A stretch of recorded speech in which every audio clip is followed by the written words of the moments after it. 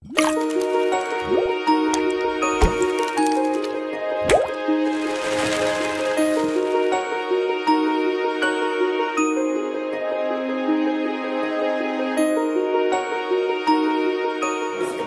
раз напоминаю, первый этап — это анализ. Значит, анализ у нас состоит как бы из 5 занятий. Первое занятие — это, соответственно, составление анкеты и так далее. Второе занятие — это разбор уже более структурированный тех параметров, о которых мы говорили. Это программа эго, это собственные мыслеформы, это кармические значения, которые привнесены, которые на вас влияют. Это, соответственно, привнесенные значения, которые отражаются внутри вас и вне вас. Это, соответственно, разбор этого пространства. Мы говорили о том, что необходимо понимать, что внешние значения раскладываются очень просто. То есть вот здесь вы любите, здесь вы не любите, вот это пространство не годится, а вы представляете какое-то другое. Это все надо отражать в записях.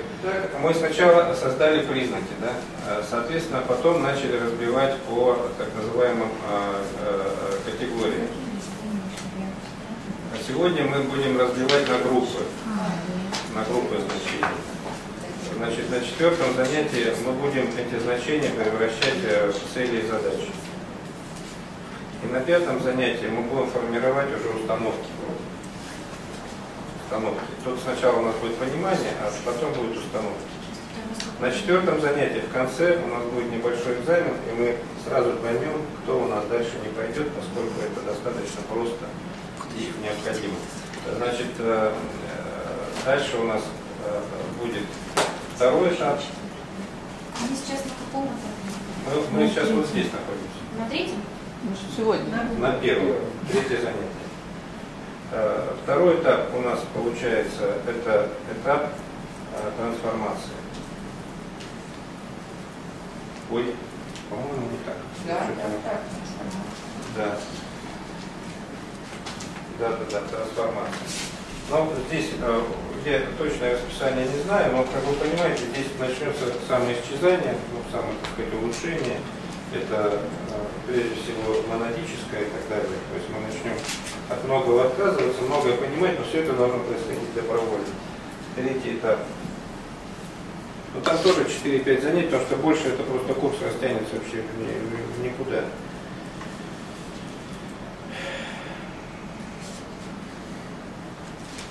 Дальше вот мы здесь установки как бы поставили, но это будет только вектора.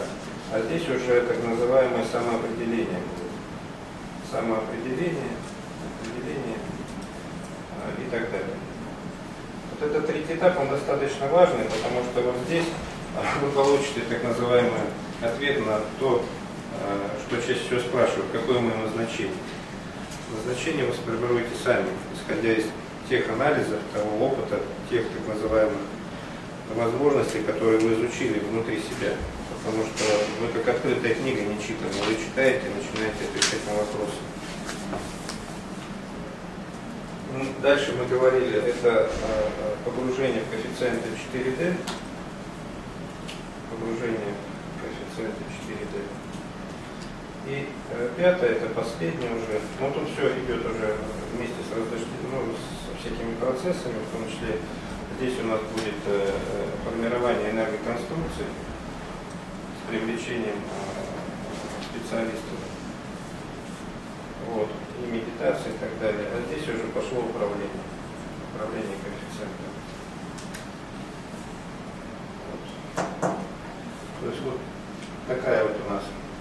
Я просто вам напоминаю, чтобы как бы готовились к этому процессу и понимали, что с каждым уроком, сейчас у нас, конечно, цветочки, сейчас у нас все легко. То есть мы пишем книгу о себе, мы рассказываем о себе, сами себе и что-то представляем. Кстати, я хотел задать вопрос, когда вы писали, какие у вас основные проблемы были с написанием по каким-то признакам? Могу подсказать. Можно представить личное. Я не знаю, что. Ложно представимые величины? То это все пространство ложно представимо. Нет, что тут как представить? у меня тоже я не знала, что вопрос. писать. Я как бы понимаю слова. Так, ну вопрос себе пометьте, там с канала ответим. Так, едем дальше. У кого еще? У меня кармические принесенные. Так, а у кого, кстати, интересный вопрос для меня, а кто из присутствующих понимает, что он себя не любит? Поднимите руки. Я это прям Раз, написала. два, три, Я не четыре, люблю. пять, шесть, 7, я 8, значит, да. Так, ну это половина, да. А все остальные понимают, да? Понимаешь, что любит? Да. Так, понятно. Не, как бы здесь тонкость. Тут разные. Может быть, Я ты и так, думаешь, и так что любишь, а на рассматриваю. самом деле нет. Мне кажется, что очень люблю. А может, это ложно представимо. Да, это любит, положено представить, учили по-другому, что Так, такое. ладно. У меня трудности с написанием возникло такое впечатление, что просто я все это вот, Но трудность это возникает с тем, когда вы пишете вопрос, что надо сделать, чтобы себя любить. Вот тогда, да, действительно Да. патовое состояние Да, с возникает. написанием Так ведь, да? вообще с написанием Даже анкет. непонятно, что С написанием анкет. Не, вот это сегодня тема, кстати, чена в конце, потом вы себе тоже вопросы запишите о любви, которые надо, именно как ее возбудить, как сопоставить, хотя на это чена еще будет отдельно. Так, и у кого возникла проблема с состоянием счастья? То есть я счастлив, поднимите руки, кто считает себя несчастливым? Все счастливы? Ну, она не дискретная, или счастлив, или несчастлив. Есть Нет, не могу принимать Да нет, Я я не могу считаю, что сказать, вы глубоко заблуждаетесь. Я вам точно скажу, что вы все несчастливы. потому Это что понятно. по Что вы определению. здесь? Счастье это состояние, которое должно присутствовать постоянно. Оно либо есть, либо нет. Если у вас его нету, тогда что вы руки-то не поднимаете? Нет, вы же спросили, кто чувствует себя несчастным. Да. Если я несчастным, тоже не чувствую. Ну как-то да. А это Просто я между умными и красивыми я вот Не, это называется состояние нейтралитета. не люблю.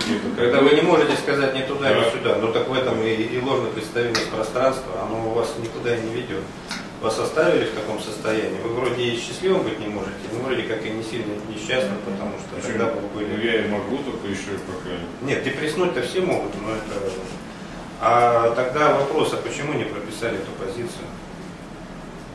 Если вы изначально понимаете, что вы постоянно несчастливы, так вы и напишите, что надо сделать, чтобы были счастливы. Ну так, это логично. Да. А мы как бы мы должны знать? Да, и догадываться даже, как это делать. Ставить цели и задачи. Я, например, написал, что мне необходимо в моем понимании. Ну, пускай я там цепанул коэффициенты 3D, там, допустим, там, частично. Вот Так это же ложно представимое. представимо. То есть получается, что любое, что ты считаешь, что тебе не хватает, это Да, ложно соответственно, представимо. Потому 3D что, коэффициентом, да. исходя из того, что ты представляешь, что ты вот это будешь счастлив, да, Да, вот состояние. это вот. Это Просто фигня, состояние да, счастья. конечно. Ничего не Состояние будет. счастья. Нет, не так. Ну, вот, например, по себе. Я сегодня, ну не сегодня, там, пишу, значит, что я должен раскрыть, я, допустим, я могу рисовать, да? Я это способность должен себе раскрыть. Я точно знаю, что если я буду рисовать, то я буду счастлив. А откуда это уверенность? Ну, просто вот Нет. используется со мной. Тут вот называется высосать. А я не знаю, что мне надо, чтобы я как бы стал счастливым. Или, допустим, я точно знаю, что если я буду больше на природе, я буду более счастливым человеком. Я же не пишу, что я буду постоянно счастлив, я пишу, где я буду более счастлив. Вывод Более, правильный, это потому что примерно а как же тогда стимул. счастье должно быть постоянно? Не. Это уже категория четвертой мерности, вы не путайте. Мы еще только туда тропой. Мы тогда счастье А вот третьей осчастливить, мерности. а вот осчастливить себя в так называемом представлении, хотя бы в том, которое есть. Ведь что такое диета, например, или питание? Вот человек, допустим, плотно поел вечером, да, пришел с голодухи, многие там хватает там тарелочку. И А счастье. в финале он, да, и он через 2 часа выпадает в осадок, ему уже все, весь это пространство уже не нужно. А если бы он сдержался, да, поел там фруктиков, там поклевал бы там пшеничку пророщенную, все бы у него было, и он бы бегал еще там до 12 ночи. Да. Ну так ведь, да, получается. А почему же тогда человек, С одной стороны, если так получается- все понятно, почему же как бы все нажираются, наоборот, а не клюют пшеницу? Ну, у нас есть сборка событий, у нас есть вынужденные сопоставления, о которых мы понимаем, но не осознаем. Что надо сделать вам непосредственно в плане планирования будущих событий, вернее, будущего представления. Мы события слово не употребляем, но считаем, что событийность в будущем – это ругательное значение сразу. Потому что как только мы представили событийность, мы попали в капкан 3D. Сразу же, раз и все. Неважно, что мы представили. А вот сделать некие конфигурации, некие эмоциональные каркасы, некие представления по отношению к сегодняшнему состоянию. Если вы понимаете, что вы несчастливы, да, изначально, постоянно, то вы должны понимать, что вам мешает. Ну, логично, да? Логично. Или почему вы не выходите в этот контур, Ну, хорошо, но не можете ответить, пишите, там, я затрудняюсь, мне нужна помощь, там, консультации и так далее, будем ее проводить. Что мешает быть счастливым? Нет, Что нужно надо сделать? написать не так, что для того, чтобы быть счастливым, мне необходимо там, представлять, там, ощущать, формировать мыслеформы.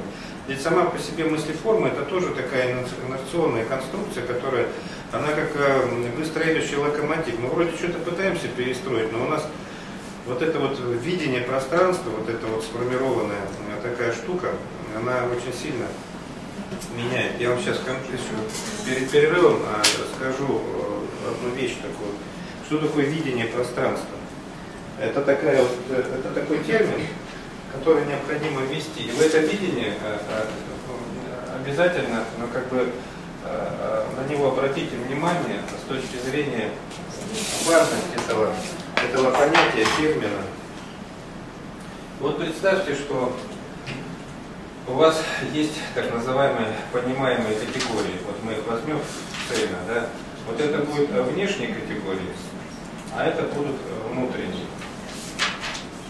Вот представим, что мы их разобрали. Мы взяли и расщепили их на так называемые деструктивно-конструктивные, ну, условно говоря, смешанные, поскольку они всегда переплетаются. И здесь то же самое. Распилили их там условно на 3 части.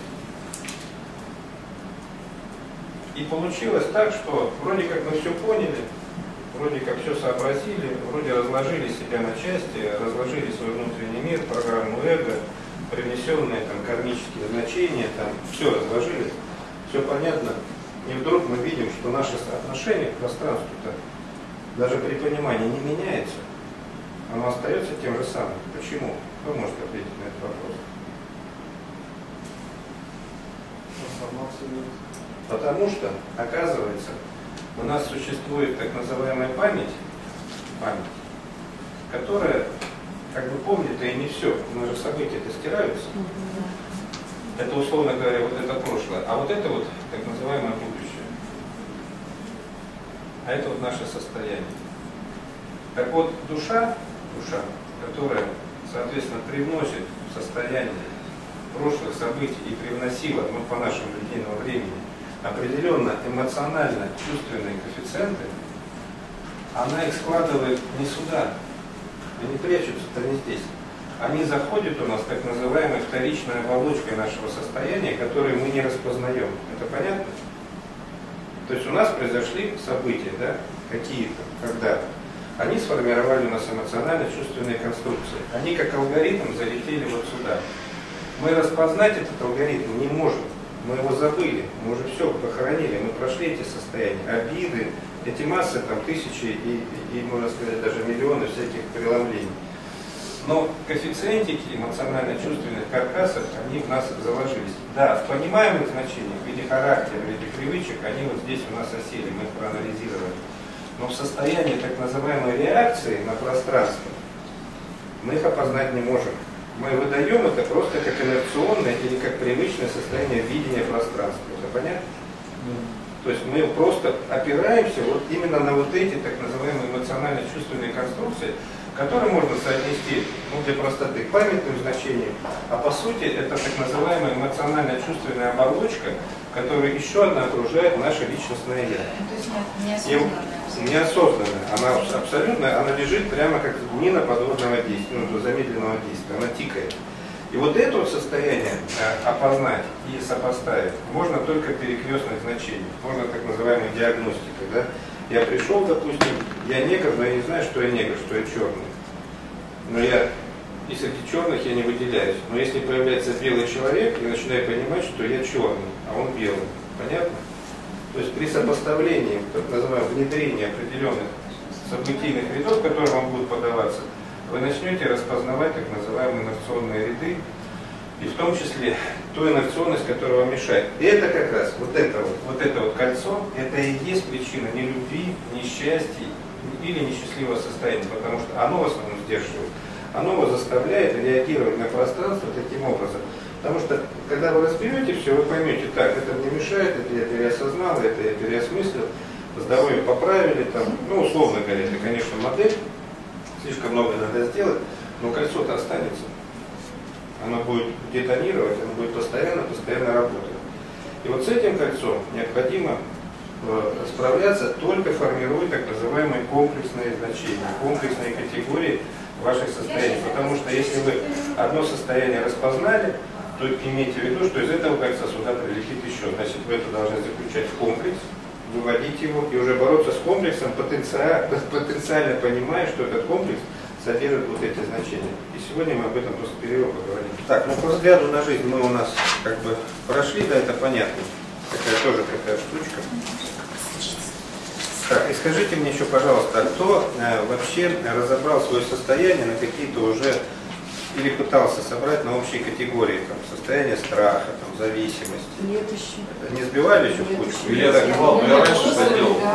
Как вы делаете? То есть, как бы, понимаешь, какие страхи, какие зависимости. Да. Не, ну вот вы пишете о себе, да? Да. Вы же пишете какие-то состояния, Да, которые да, для вас да. значимы. Да. Но когда вы пишете это значение, оно вот для вас либо хорошее, либо зависимое, Да. но нейтральное вы же не описываете. Конечно. Ну, да. Угу. А следовательно, вы можете уже распределять их как значения. Там. Но я понимаю, есть состояние страха, есть состояние зависимости, есть состояние привязанности. Это отдельно записано. Страх. Нет, но это все в один блок, но только в разных категориях, потому что страх это страх. Зависимость это не совсем страх. Да, это уже из другой, так сказать, ипостаси. Кстати, нам надо необходимо чин сделать, это сказал учитель, про так называемые новые деструктивные коэффициенты пространства от деструктивной цивилизации. Ух ты. Это интересно. А кто еще будет рассказывать? Интересно. Потому что их начинают вкручивать, потому что у вас сейчас будут изымать старые и внедрять новые. А вы это должны, ну, по крайней мере, на уровне осознанности понимать. Они более тонкие, более такие красивые, более нежные и совершенно вроде как не предвзяты на первый раз. Может, они нам понравятся? Ну да. Это интересно. Какие пользы не устал. Так, значит, давайте я сначала то, что необходимо, скажу. Значит, у нас то, что вы написали, то, что сформировали, по своему состоянию необходимо распределить на 6 подсистем. На 6 подсистем анализа, которые вы должны потом уже заключать в более емкие, такие сопоставимые аналитические категории. Но первое, что мы должны понять, что у нас любой анализ состоит из хорошего и плохого. Значит, хорошее и плохое у нас...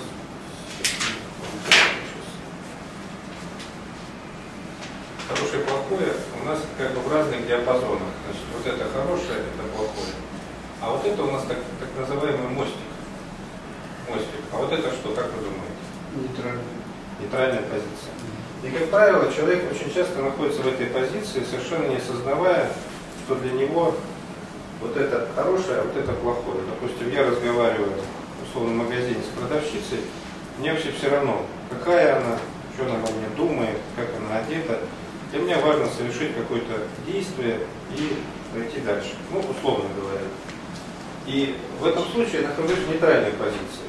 Хотя, если бы продавщица на меня кричала матом, оскорбляла, я бы находился в крайне деструктивной. Но если бы она делала мне комплименты, заигрывала, я бы находился уже в другой ситуации. Но мы же не задумываемся об этих диапазонах, но у нас есть некая диапазонность составляющая. Так вот, это определение диапазонов внутри себя необходимо, ну, как бы, как категорию ввести. Чего это касается? Это касается вашего сопоставления, ну, первое, это называется определение диапазона.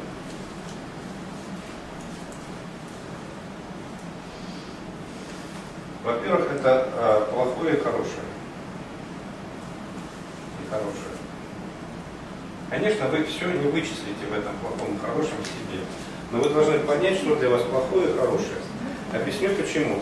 Теоретически, в дальнейшем, граница между плохим и хорошим для вас начнет стираться. Ну, как стираются, грубо говоря, цена картины, ее вид. В данном случае вам станет безразлично, сколько она стоит, а вы перейдете на созерцание, любование этой картины. На сегодняшний день все пространство у вас находится в диапазоне. Плохое, хорошее, плохое, хорошее.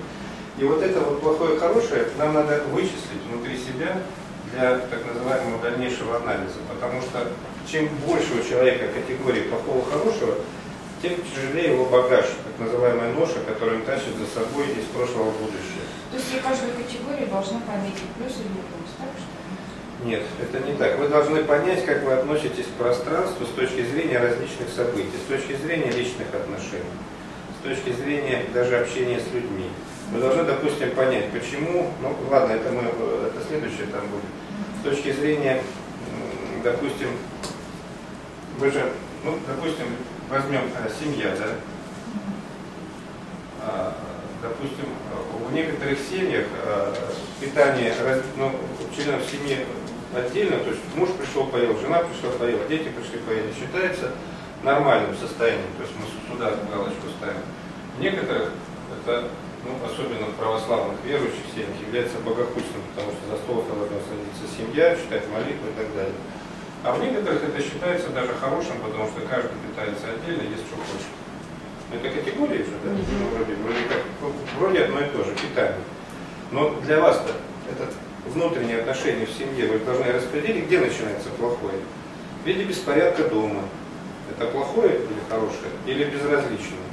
В виде состояния там питания. То есть вы считаете, как вы питаетесь, хорошо или плохо, ну с точки зрения, опять же, диапазона.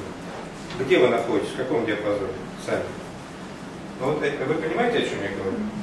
То есть это состояние, так называемое... семейный эгрегор, да, теперь мы должны проанализировать. Да, ну то есть я беру, накладываю свой диапазон плохого и хорошего вот на это пространство, на семью наложил и посмотрел, так я считаю, что вот если бы вот этот человек ушел туда, допустим, там, или там моя маленькая дочь постоянно бы била посуду, я считал бы, что это плохо.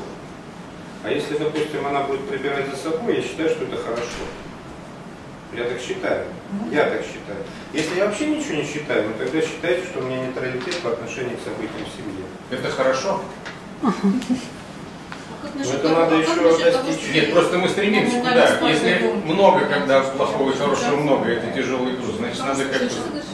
Так, дальше пишем. Равнодушие. Равнодушие. То же самое. Почему вы равнодушны? Анализируйте. Тоже с категорией и плохого, и хорошего, но, кстати, равнодушие вы уже описываете, к чему вы равнодушны, особенно если касается, почему вы равнодушны там, каким-то, допустим, какой-то информации. И вообще надо определить состав равнодушия. Непонятно? Что значит состав равнодушия? Еще раз, категория плохого и хорошего. Я не говорю ко всем событиям, но вы должны просто применить свой аппарат оценки к событийности в своей жизни, в личной жизни, на работе. Если вы идете на работу, да, и там в коллективе идет так называемая атмосфера напряжения, там, выдавливания, вы же пишете, что для вас это плохая категория. Если в коллективе у вас творческая атмосфера, это хорошая категория. Но где этот диапазон находится? Где-то рамка, когда вы принимаете решение уволиться. Где она находится? Когда вас пенделем выставят с работы, а вы будете еще возвращаться и просить, что вас примут, или вас достаточно просто попросить, намекнуть, и вы уйдете. Где эта рамка вот этого диапазона? Просто проверить себя, просто очертите несколько событийных рядов. Не обязательно все, вы все не возьмете. Это равнодушие? Нет, это к плохому и хорошему. То есть вы просто применяете свое понимание плохого и хорошего по факту. Вы берете, ну, грубо говоря, вот как был этот прибор, ну, условно, циркуль-то, да, и берете вот этот диапазон. У меня вот такой-то диапазон для такой событийности, а вот для другой у меня вот такой диапазон. Понимаете? Разные. Есть люди, у которых диапазон плохого и хорошего находится практически рядом. Там зазора-то нету. Там и так плохо, и так плохо. Знаете, таких женщин есть? Так сделал плохо, так сделал плохо. То есть у них все... так еще хуже. Да, то есть попасть в створ практически невозможно. И в данном случае вы должны просто примерить свой категориальный аппарат именно в состоянии своей жизненной оценки. Вы начинаете оценивать свои способности плохому и хорошему, это же ваши способности оценивать. Просто к событийным видам, любым, неважно каким. Я же не буду вам приводить примеры. Там. Это может быть дефицит финансов, да, допустим. Вот сколько вам надо для счастья денег, условно говоря? Для счастья денег не нужно. Не, ну, если вы считаете, что это хорошее, или сколько вам надо потерять, чтобы стать плохим, или это для вас все одно и то же. Что это такое? Это плохое и хорошее, так ведь? Если приравнивать плохое и хорошее к деньгам, есть деньги, все считают хорошо, нету денег, это плохо. Логично. Но если углубиться в этот вопрос вот, с категорией плохого и хорошего, то где находятся ваши диапазоны? Что такое есть деньги, что такое нет денег? Нет, не что такое, а именно где находятся границы понимания вот этого явления. И как вы это понимаете? Что такое хорошо, что такое плохо? Помните, Чуковский писал? Нет, это Маяковский. И дальше у вас идет анализ текущего дня. Текущего дня. То есть вы анализируете день, раскладывая его, но это более простое задание, на плохие, хорошие события. Любого? Или типичного? А вы теперь будете писать это каждый день. У вас это все больше и больше начнется. Писанина закончится. То есть это вы каждый день должны писать. Вот это у вас первое определение, так называемое плохое и хорошее. Но вы это можете сделать, приравняться. Но коэффициенты равнодушия, коэффициенты анализа плохого и хорошего в течение дня, это каждый день. Вы пишете. То есть вы берете, допустим, прожили полдня, если у вас память отсутствует. И вы, допустим, вспоминаете, что вас подрезала какая-то дама там, или мужчина на машине, вы отреагировали на это эмоционально, для вас это коэффициент плохой. Вы это просто поставили, сюда пишете, минус. Да. Потом вы поговорили с подругой, условно говоря, у вас осталось чувство глубокого удовлетворения, поставили плюс. Описываем это событие или просто делаем анализ по Нет, вы ставите событие небольшое, там разговор с подругой, плюс, положительные эмоции. краткий такой тезисный. Не надо вообще. В данном случае вы просто будете видеть, как вы реагируете плюс-минус. То есть событие и знак. Событие, знак. У вас будет некий график такой. Плюс-минус, плюс-минус. Вы будете вот эту зебру начинать ощущать. Знаменитую. Притом это надо делать, начиная с утра. Притом, если вы свой завтрак оцениваете с категории хорошего или плохого, вы должны поставить сюда плюс или минус. А если со стороны нейтральности, то такие важные события, как завтрак или как поездка на работу, в чем вообще рабочий день состоит? Ну, условно говоря, многие из нас не работают, то есть или ходят на работу уже по призванию, так сказать. То есть, если я позавтракал и не заметил, что я позавтракал, я обязан сюда вписать категорию 0. То есть у меня, я пишу завтрак. Да. Я вообще ничего не понял. И вот здесь начинается провал. Помните анекдот про доктора и пациента, который пришел и говорит, Вообще равнодушие относится к неосознанности. доктор, у меня провалы в памяти. Он говорит, какие провалы? Часто. Часто. А как вас часто? Что часто? Провалы. Какие провалы? И тут та же самая ситуация. То есть в данном случае мы не можем это забыть. Это как раз очень важно для нашего анализа. Ведь вся наша жизнь состоит, по сути, из круга. То есть мы в одно и то же событие повторяем, только в разных цветах.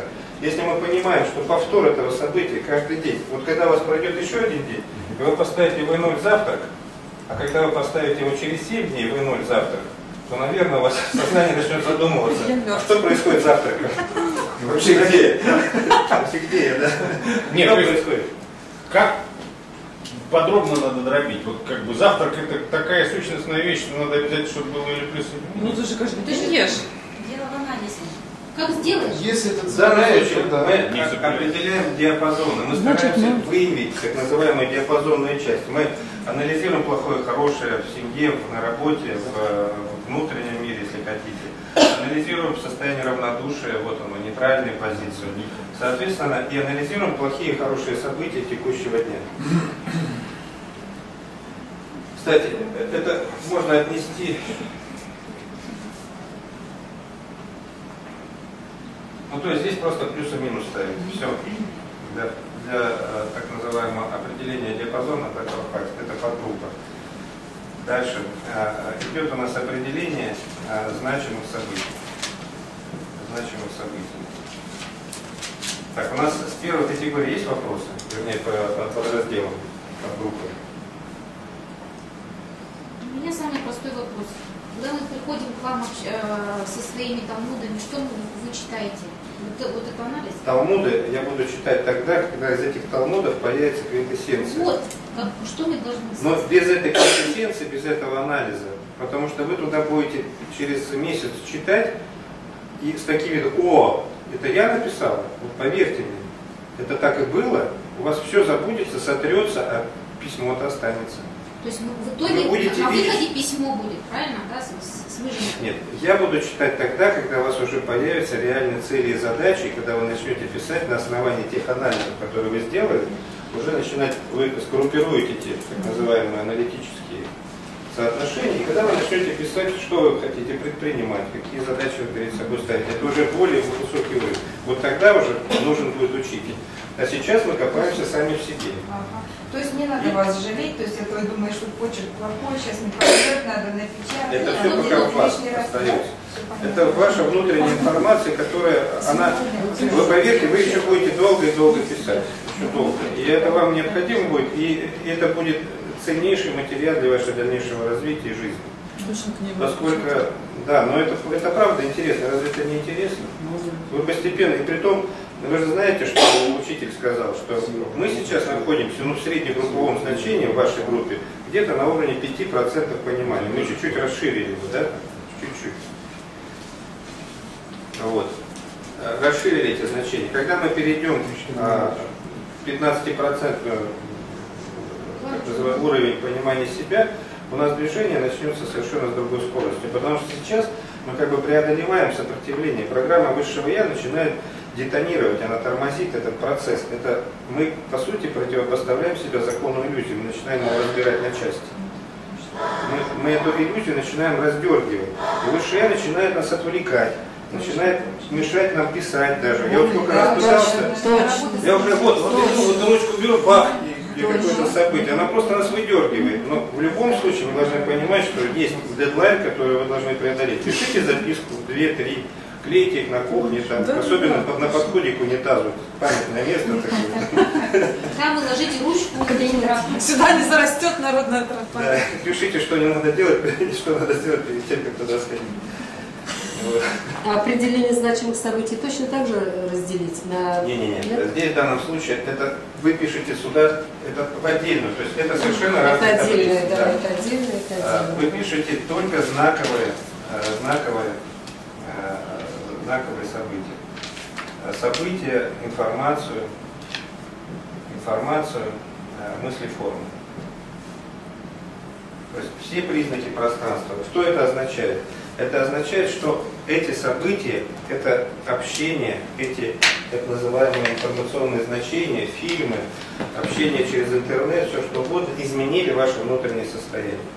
То есть, если я поговорил с человеком, да, и принял решение что-то переосмыслить, для меня это знаковое событие. Если я просто покушал, там, посмотрел что-то, и ничего во мне внутри не поменялось, у меня событий нету, я просто ничего не пишу. Это тоже но я в течение дня, в итоге дня, вечером должен написать, что у меня событий знаковых не было, я ничего не понял в этой жизни, у меня ничего не преломилось. То есть день прожит впустую, условно говоря. Если какое-то осознание, то знаковое событие. Ну, допустим, вы чем прочитали, что-то поняли, да? Но вы поняли не просто так, что вот многие понимают, но ничего не делают. Но вы приняли решение для себя, что я это знание буду употреблять вот в том-то и в том-то преломлении. Или, допустим, вас научили готовить салат вкусный, да? И вы понимаете, что вы много потеряли, что никогда так не готовили, и вы должны сделать это по-другому, радовать себя и других именно таким форматом приготовления пищи. Это преломление? Преломление. Почему нет? Зачем? Вы пишете знаковые события, новый салат, плюс, все. Все понятно. Точно так же. Но у вас в данном случае имеется угол. Или, допустим, вы решили, допустим, или вас наклонили там на заработки. Вы пишете там Колым, там, знак минус. Понятно, да? Раз и туда засунули. Или там выиграли джекпот. Пишите выигрыш в лотерее. Минус? Минус. Вас припаяли к пространству. Раздать плюс. Не, если что-то хорошее сделал, и день не дали. Но особенно обращайте внимание вот в этой группе на нейтральность позиции. Это даже более важно, потому что диапазон восприятия и так далее, это, конечно, имеет значение, но впоследствии у нас все равно будет меняться. Вот это хорошее и плохое, оно зашатается, оно приобретет рамки, так называемой такой непостоянной. А потом оно просто сотрется, и у вас будет вот такое единопонимаемое значение, но это в финале. То есть у вас будет просто вот так все ровно. Это так называемая плоская программа эго, помните, мы говорили? Что, Марина? Загрузил? Нет. Так. Едем дальше. То есть вы анализируете текущее состояние событий и записываете это все до понедельника. Что у вас получится? Какая? То есть нету значимых событий, но вы понимаете, что тут, еще раз, это преломление, изменение своего состояния. Что вы что-то поняли? Так, третья группа более простая. Это потребление продуктов.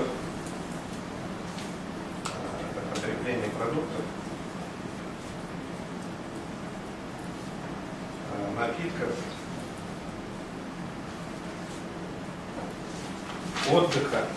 отдых,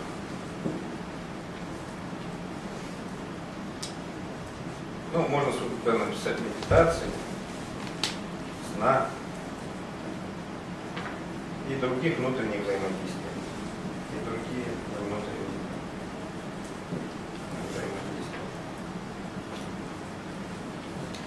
Творчество туда. Понятно, о чем помните?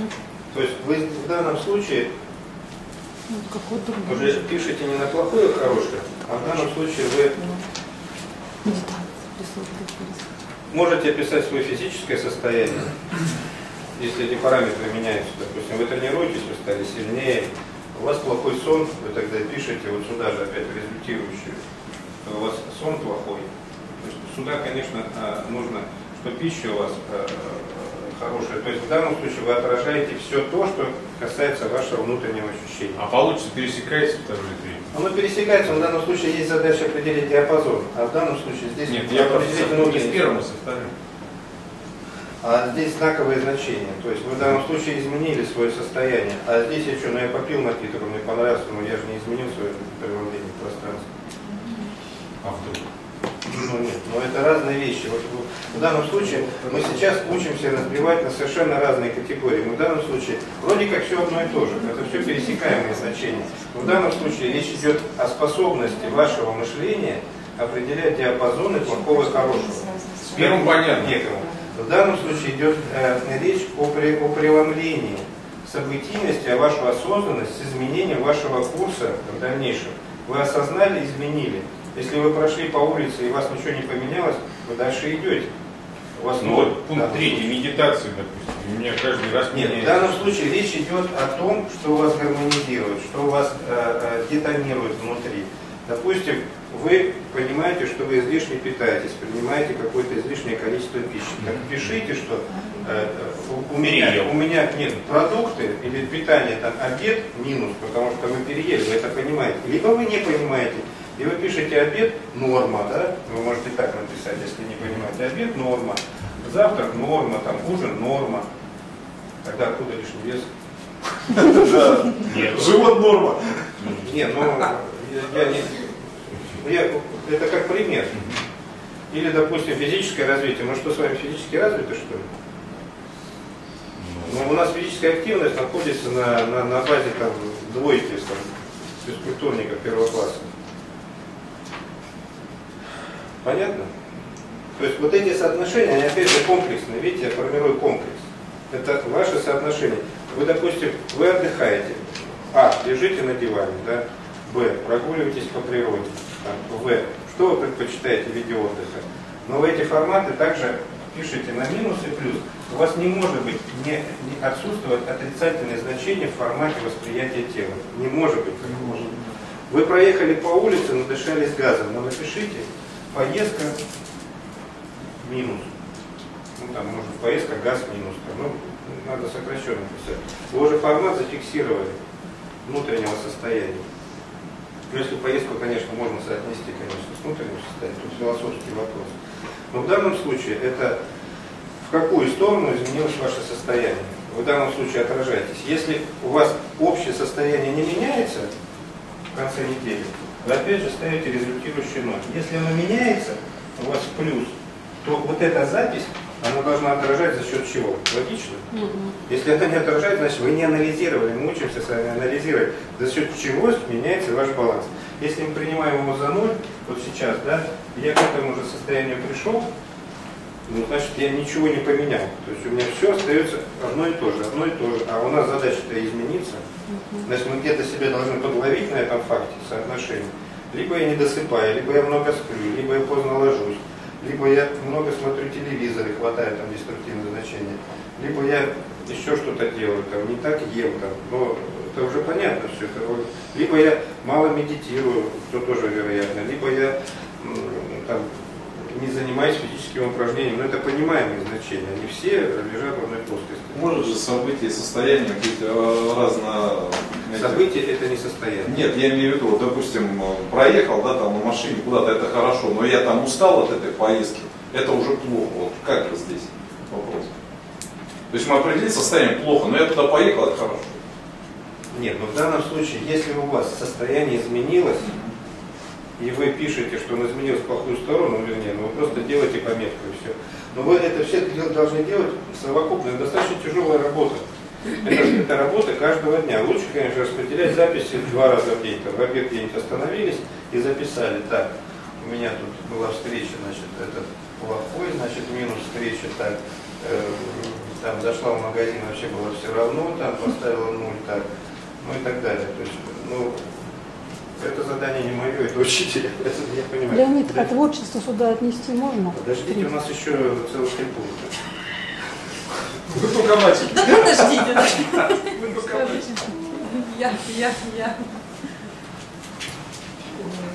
Нет, к категориям внутреннего ощущения, ну да, вы можете, допустим, если вы рисуете, и вам это приносит какую-то внутреннюю гармонию, да, это можно написать, почему нет. Но это вы для себя опять же пишете. Вы разбираете в данном случае привнесение значений по отношению к внутреннему состоянию.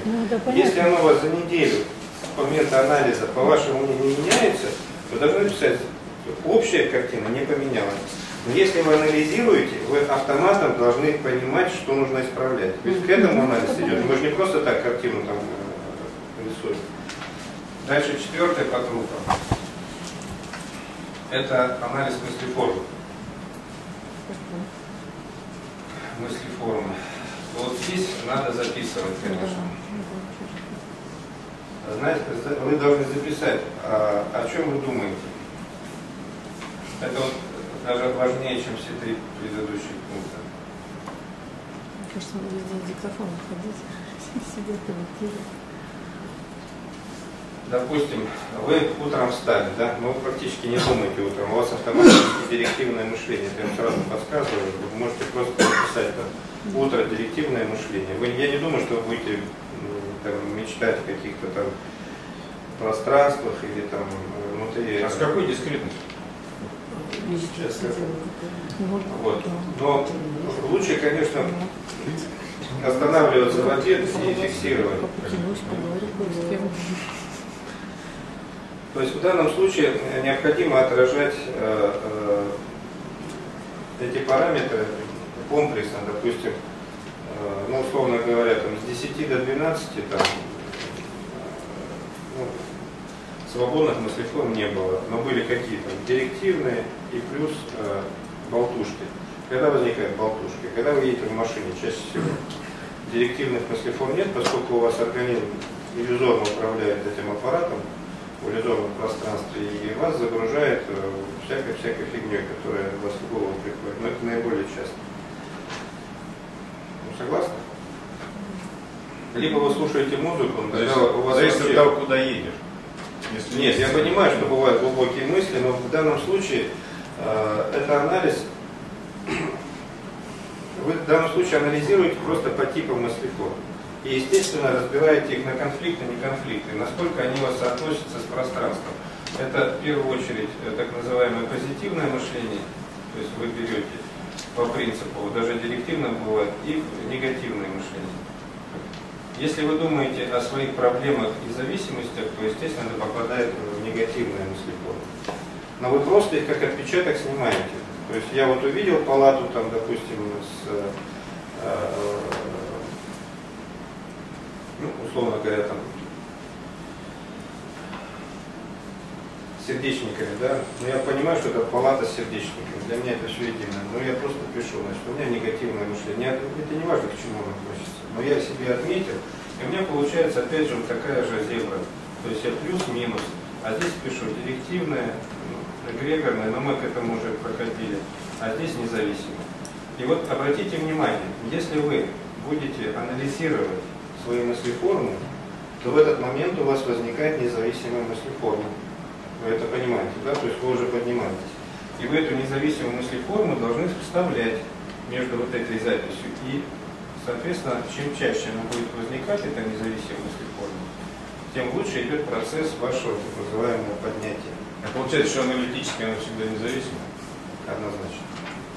Если вы анализируете мыслеформу, вам точно высшее «Я» такую программу не вложит. Это не его задача и даже не обязанность. Поэтому параметры есть вопросы. Единственная проблема, вам будет сложнее отличать эгрегорную болтушку от директивности, но имейте в виду, что эгрегорная болтушка – это состояние некого рассуждения. Вы идете в магазине, да, и начинаете рассуждать, это вам купить, не это.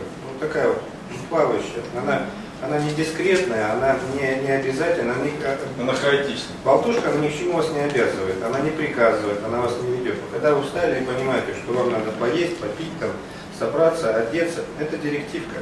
Она вас собирает в пространстве, вы себя определяете и пошли. На выход завели машину, нажали на газ, у вас же в мыслеформах возникает все равно, что надо вставить ключ. Это же мыслеформа. Это же бывают автоматические действия на уровне какого-то. Так, пятая подгруппа. Более интересная, конечно. Это сопричастие с людьми. В данном случае все достаточно просто. Вы анализируете свое общение, то есть анализ общения. Ну, с позиции как бы и всех тех этапов, и с позиции плюс и минус. Что нам приносит это общение, плюс или минус. Вот это, кстати, достаточно легко. Если я подхожу к человеку, да, и начинаю с ним общаться, уже с точки зрения эзотерической позиции, я точно знаю, какие коэффициенты я должен уловить со стороны себя и его. Если я подхожу с точки зрения собственной необходимости и понимаю, что это необходимость деструктивна, условно говоря, по моему иллюзорному плану, ну, я уже ставлю минус однозначно. Я не знаю, конечно, как человек будет реагировать, он, может, в восторг придет от этого общения. Это уже вопрос другой. Но анализ этого общения вам позволит, прежде всего, изменить свое состояние отношения к людям, к форме общения, к системе понимания и к системе даже культуры общения. Потому что в данном случае вы уже будете анализировать коэффициент. Вот этот коэффициент, который составляет сами, либо вы просто сказали, привет, и пошли, там, или там пару фразами перекинулись. Либо вы начинаете понимать, что с этим человеком можно составить какой-то глубокий разговор, либо сделать какой-то обмен опытом, либо он вообще вам не интересен, и вы начинаете просто его объезжать, уходить от него. Но в данном случае, почему это важно? Дело в том, что, как вы понимаете, у нас есть понятие четвертомерности, и оно возникает уже среди нас, это сообщество равных. В сообществе равных существует определенная система общения людей между собой, определенная так называемая этика, определенный уровень понимания и диапазонов, и границ, и рамок. Хотя эти диапазоны и границы существуют весьма формально, но так называемое насыщение их, оно имеется. И анализируя свое общение с людьми, вы должны очень четко представлять, как отражаются ваши комплексы, ваши зависимости, ваше так называемое присутствие деструктивных значений, которые вы определяете, допустим, если я начинаю обсуждать политику, условно говоря, с женой, да, то я точно понимаю, что я обсуждаю голый деструктив. А, это иллюзия, Б, ее создали деструктивные цивилизации, и В, это вообще байда, которую не стоит даже обращать внимание, потому что там ни логики вообще ничего нет, там какая-то размытая такая, как карандаш там в банке скачет. И в данном случае даже на него не стоит обращать внимание. Но если я в это вхожу серьезно, да, и обсуждаю с человеком, я, конечно, должен понимать, что я повлажу, так сказать, в это пространство. И вы должны понимать, что именно в общении с людьми вы можете как бы себя в сопричастии разделять. Ведь представьте, что вы ушли уже в такую в полную сферу развития. И вы встречаетесь с человеком, вы же не будете его перевоспитывать, если он спит, да? Вот. И не будете плакать над ним, потому что вам его будет жалко, условно говоря. Вы будете относиться к нему с какой-то долей необходимости совершения этой иллюзии. Но это будет уже философское понятие. Это будет такое понятие, как будто я вот встретил щенка на улице, да, мне его стало жаль, да, я его поднял, конечно, условное сравнение, перенес его куда-то, да, определил его в состояние благости. Вот, ну, примерно так. Но это совершенно по-другому, чем я сейчас общаюсь. Да, мне там гаишник останавливает, я могу там, ну, условно, впасть в коматозное состояние, там, если права забыл, что делать, да. А могу вообще не реагировать и совершенно спокойно, со смехом обсуждать эту ситуацию. Ну, логично, да? Но здесь уже будет реакция и страха и так далее. Но вот в этом случае, кстати, необходимо понимать и какие у вас внутренние системы подогревают в этом. И, естественно, вы записываете, получаете удовлетворение или удовлетворение от этого общения. Ну, понятно, почему это важно. То есть, если вы общаетесь с людьми и не получаете удовольствия, либо какое-то морального, или там, ну, какое-то насыщение коэффициентами, то вы должны это написать, а потом уже думать, почему. А чаще всего получается, что у вас сформировано отрицательное значение к этому человеку изначально, и вы просто либо его инерционно игнорируете, если там состояние 0 или инерция, либо вообще просто относитесь к нему плохо. Если вы относитесь плохо к человеку, то здесь вам надо рыть и копытить, потому что вы должны понимать, какие соотношения у вас вызвали эти эмоциональные составы. Ну, мы это уже разбирали, это вот та книга, которую вы пишете о себе. Но в данном случае вы уже это опять же ставите плюс-минус в течение дня. Там, я общалась там с Машей, я общалась там с Катей, или там с Ивановым. Там. Но у вас получается вот такая зависимость из плюсов-минусов. И здесь вы уже будете наблюдать, как итоговое результирующее, что у вас больше плюсов или минусов. В каких соотношениях вы вообще с народонаселением этой планеты Земля? В отрицательных или положительных? Это правда. И когда у вас получится, допустим, минус, минус, минус, плюс, то тогда, возможно, ваша осознанность задумывается, что-то может быть поправить вот в этом, в сознании, может быть, в вас это заложено, а либо это прям высшее я над вами издевается, он прям посылает нам и посылает плохие события. И последняя подгруппа. Это анализ, ну, он наиболее простой, по сути, вот, это касается подгруппы, это внутренняя система погружения в себя. Погружение в себя. То есть вы здесь в данном случае отмечаете изолированно, но по сути у вас и так в таблице будут эти точки, как бы, но в данном случае вот эти остановки или вот эти вот так называемые сроки вы должны прописывать день, час и время так называемого события. То есть 5 минут думал о себе. Такой-то день, такой-то час. У вас получается некий график сопоставления, часовой режим. То есть это те моменты, когда о себе думаете, да? Ну да, вот вы остановились, допустим, заполнить таблицу, да, у вас получается, ну, условно, 6 листочек или 6 условных полей. Вы можете их разбить на разные единицы, но у вас все равно получится зависимость. Чем короче вы будете писать, и чем виднее они для вас, ну, вы же не график будете строить, вы будете некую последовательность набирать. Плюс, минус, нейтрально, ну или смотря. А вот здесь вы пишете уже, сколько времени вы думали об этих состояниях аналитических. Вы же можете ехать просто в машине и начинать думать о том, насколько вы способны аналитически мыслить, да? Насколько вы способны выйти в третью точку наблюдения. Вот эта шестая подгруппа, это есть предтеча так называемой третьей точки наблюдателя, куда мы, по крайней мере, сейчас попытаемся залезть. Потому что если мы не залезем в третью точку наблюдения, то мы дальше не двинемся вообще. То есть мы сейчас вот мы анализируем, потом сопоставляем себя, представляем какие-то примерно цели, задачи, а потом уже начинаем определять себя в независимом мышлении по отношению к себе. А как вычленить как бы мысли вообще от мысли о себе? Очень просто. Вы анализируете свое поведение, свое состояние, опять же, как бы извне. То есть я вижу не просто пространство изнутри, а я вижу себя. То есть я обычно просто смотрю на себя, представляю, что я еду в машине, да, что у меня вот такое-то событие. Вот это вот, кстати, параметр, он как бы прорывной, потому что если только вы начнете вот эту штуку делать, у вас появится сразу же так называемая седьмая подгруппа, но мы ее не пишем как обязательно, потом. Это представление о будущем. Знаете почему? Догадайтесь. Потому что анализируешь себя, ты сразу предполагаешь, что тебе нравится, что не нравится, что нужно изменить. Да, у вас рикошетом... Картинка Нет, сразу. вы просто начинаете задумываться, а зачем я это делаю? Вы это делаете для того, чтобы представить свое будущее уже в каких-то тональностях, потому что вы уже эту работу производите. У вас начинает рикошетить уже в будущее, автоматом. А вот это представление о будущем, это как раз уже вхождение вот в эти коэффициенты. Потому что как только мы научимся разбирать себя, понимать себя, то мы, представляя будущее, мы начнем цеплять коэффициенты.